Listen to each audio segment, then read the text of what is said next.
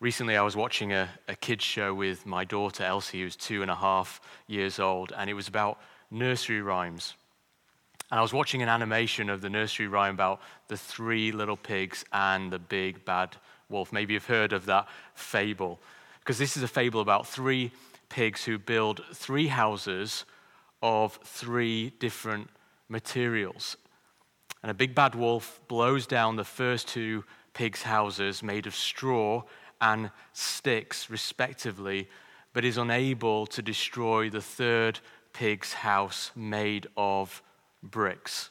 Now, I'm watching this, and as quick as a flash, I felt the Holy Spirit impress upon me that this is a picture right now of what this pandemic is doing to people. If we can liken the wolf, so to speak, as the pressure and the anxiety and the weight of this year and all that it has brought, I wonder if what it has done has revealed to us how strongly exactly are the materials of our faith. Now, we've been focusing on this series in Joshua on the verse Joshua 24, verse 15. As for me and my house, we will serve the Lord. And I want to focus on that one word today, house. And let me invite you to ask yourself a question today that I've been asking myself during this year. What is the house of your life made of? What is the house of your life made of? As the storms of life have been bombarding your house, as the enemy, as it were, has been blowing upon your house, let me ask you, what is left?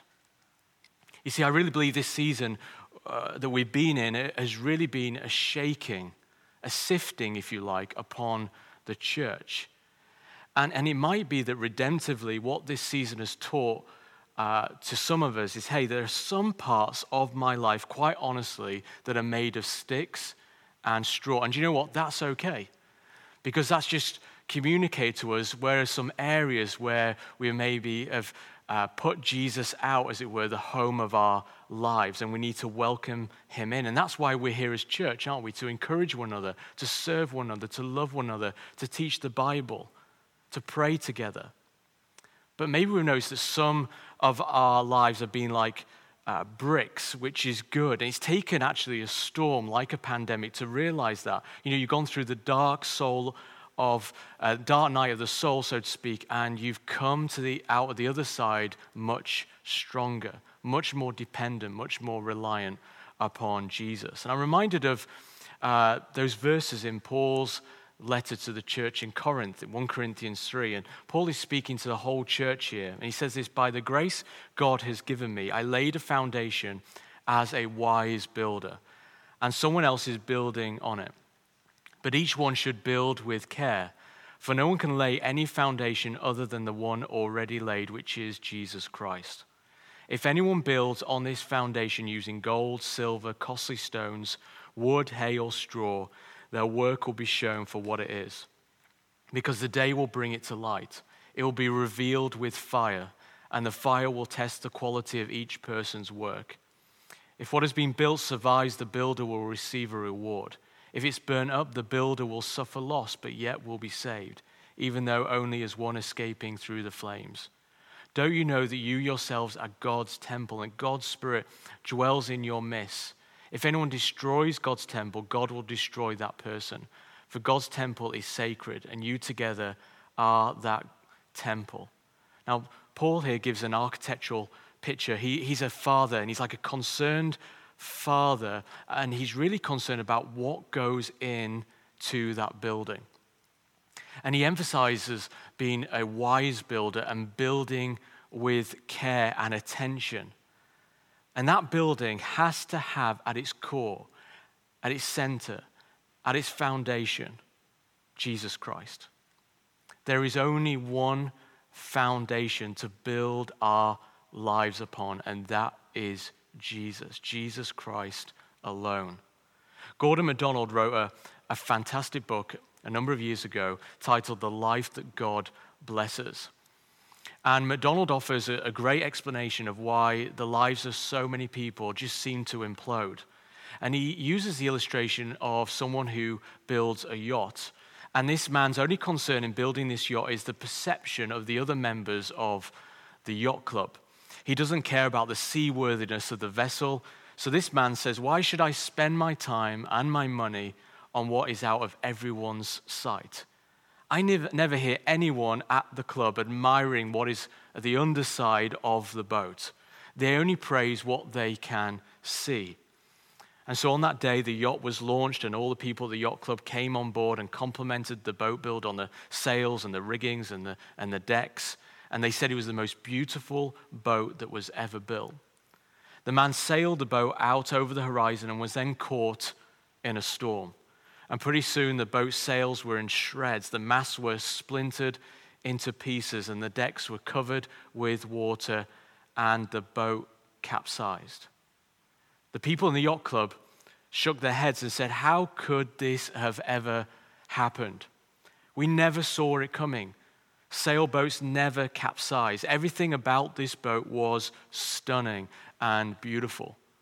But the problem with this particular boat was the builder never paid attention to what was below the waterline. He never concerned himself with what other people couldn't see.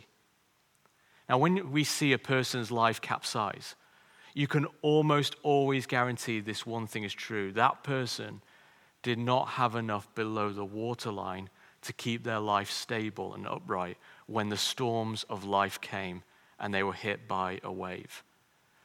Lives that capsize are almost always lives that are focused entirely above the waterline.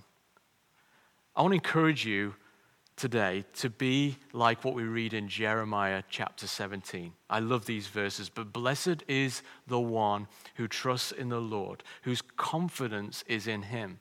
They will be like a tree planted by the water that sends out its roots by the stream. It does not fear when heat comes. Its leaves are always green. It has no worries in a year of drought and never fails to bear fruit. It is all about our roots, our foundation.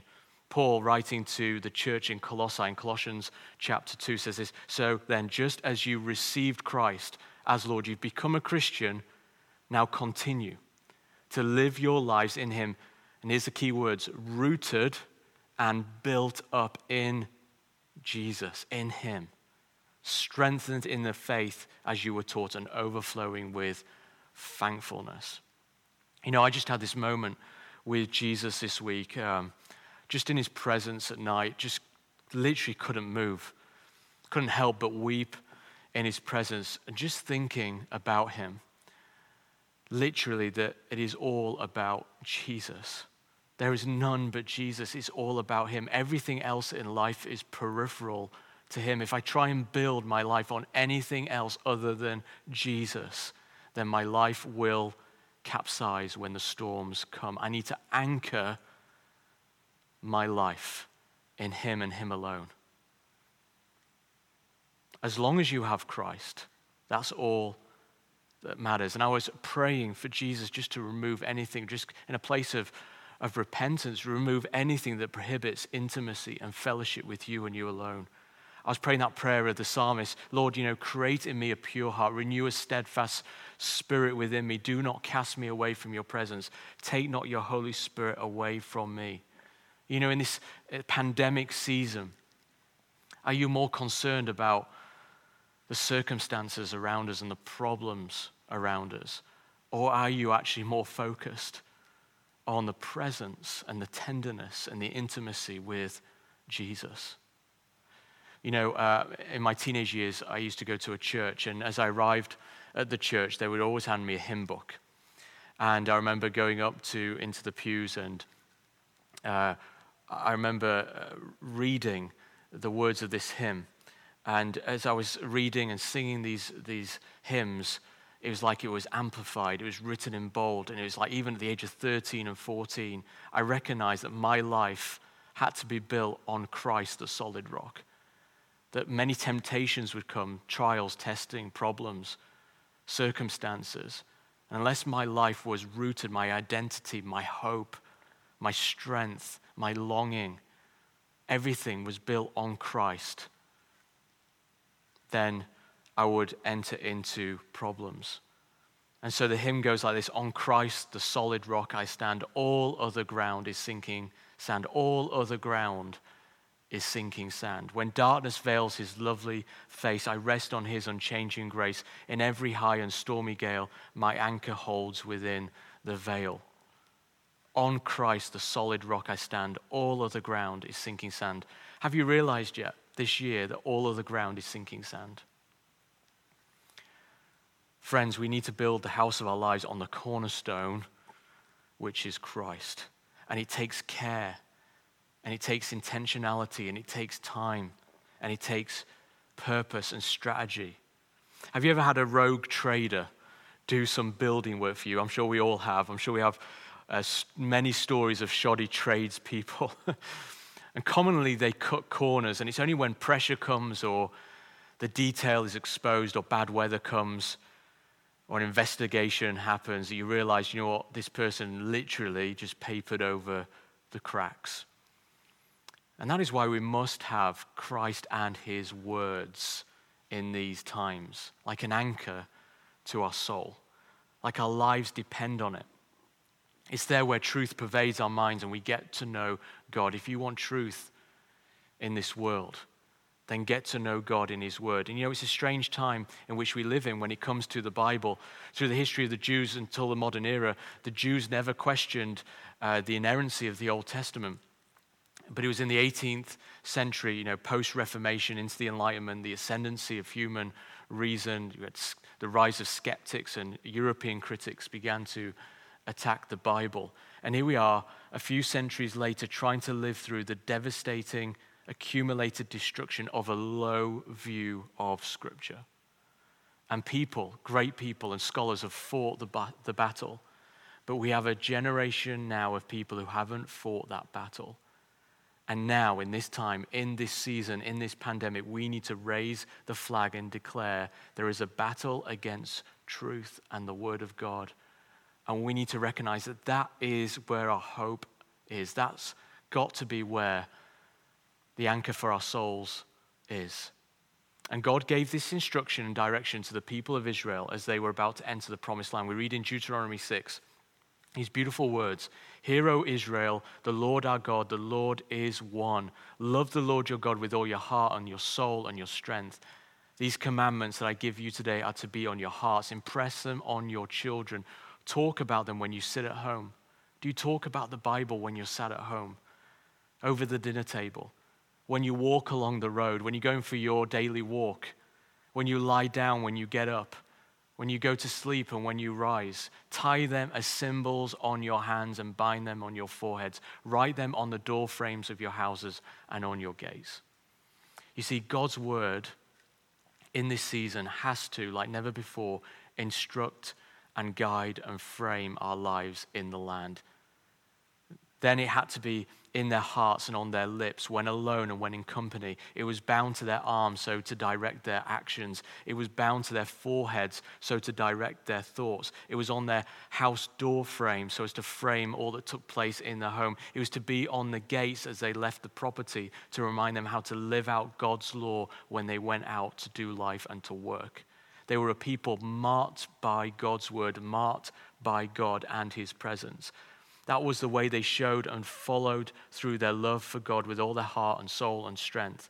And whenever they drifted on the commitment to the law of God, they lost their relationship with God and ended up going after pagan gods, and therefore inviting all hell to break loose on the nation. You know, when trouble comes, don't look at the problem. Don't blame God or the church or the devil.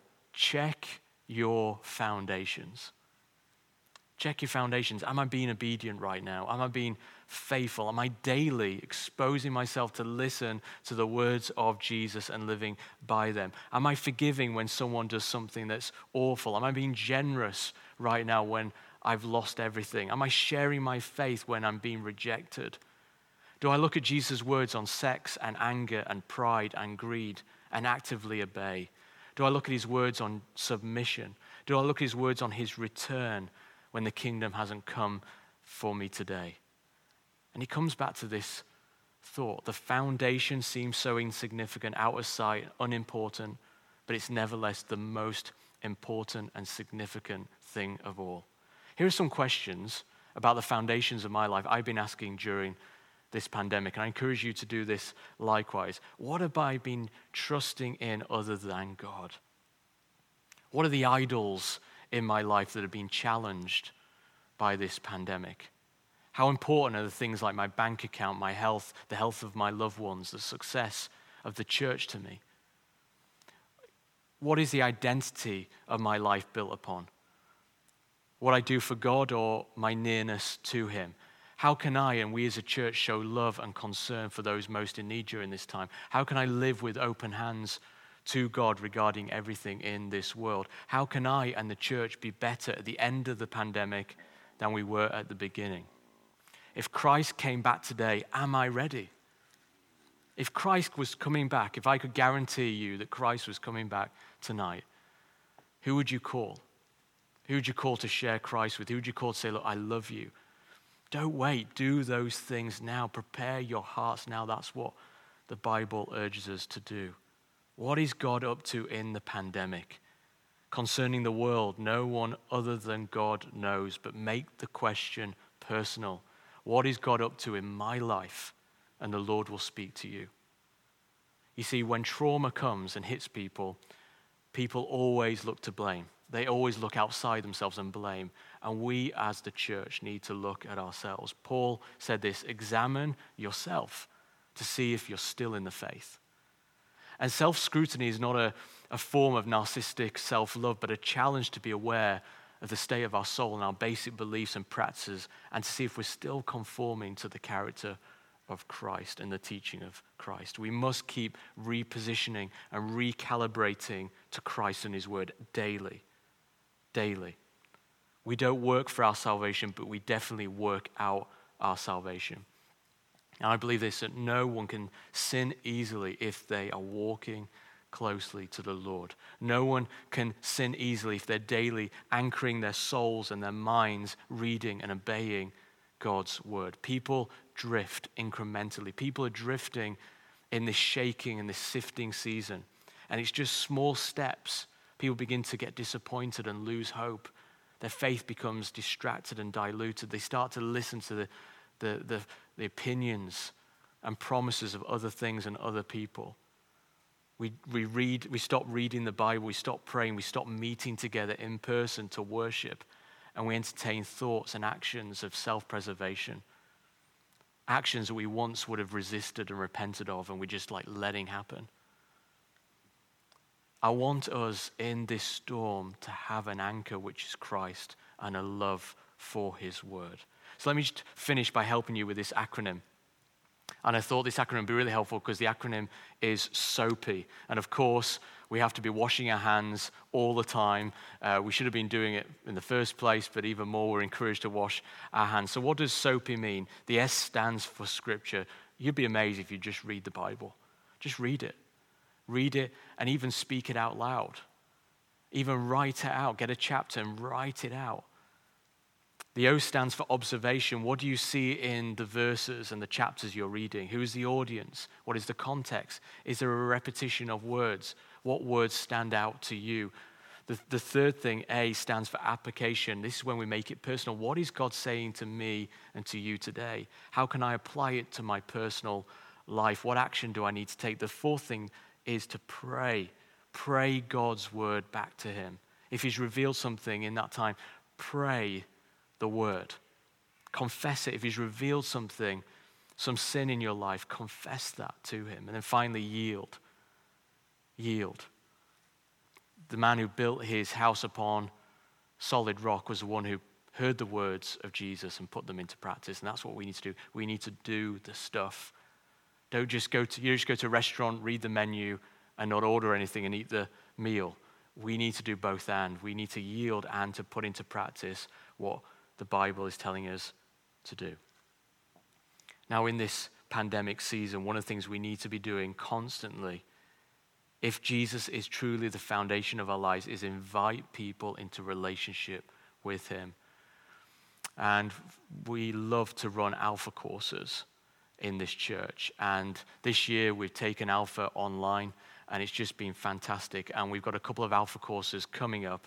And so I'd love for us now to watch this film about our upcoming Alpha courses starting soon. Thank you.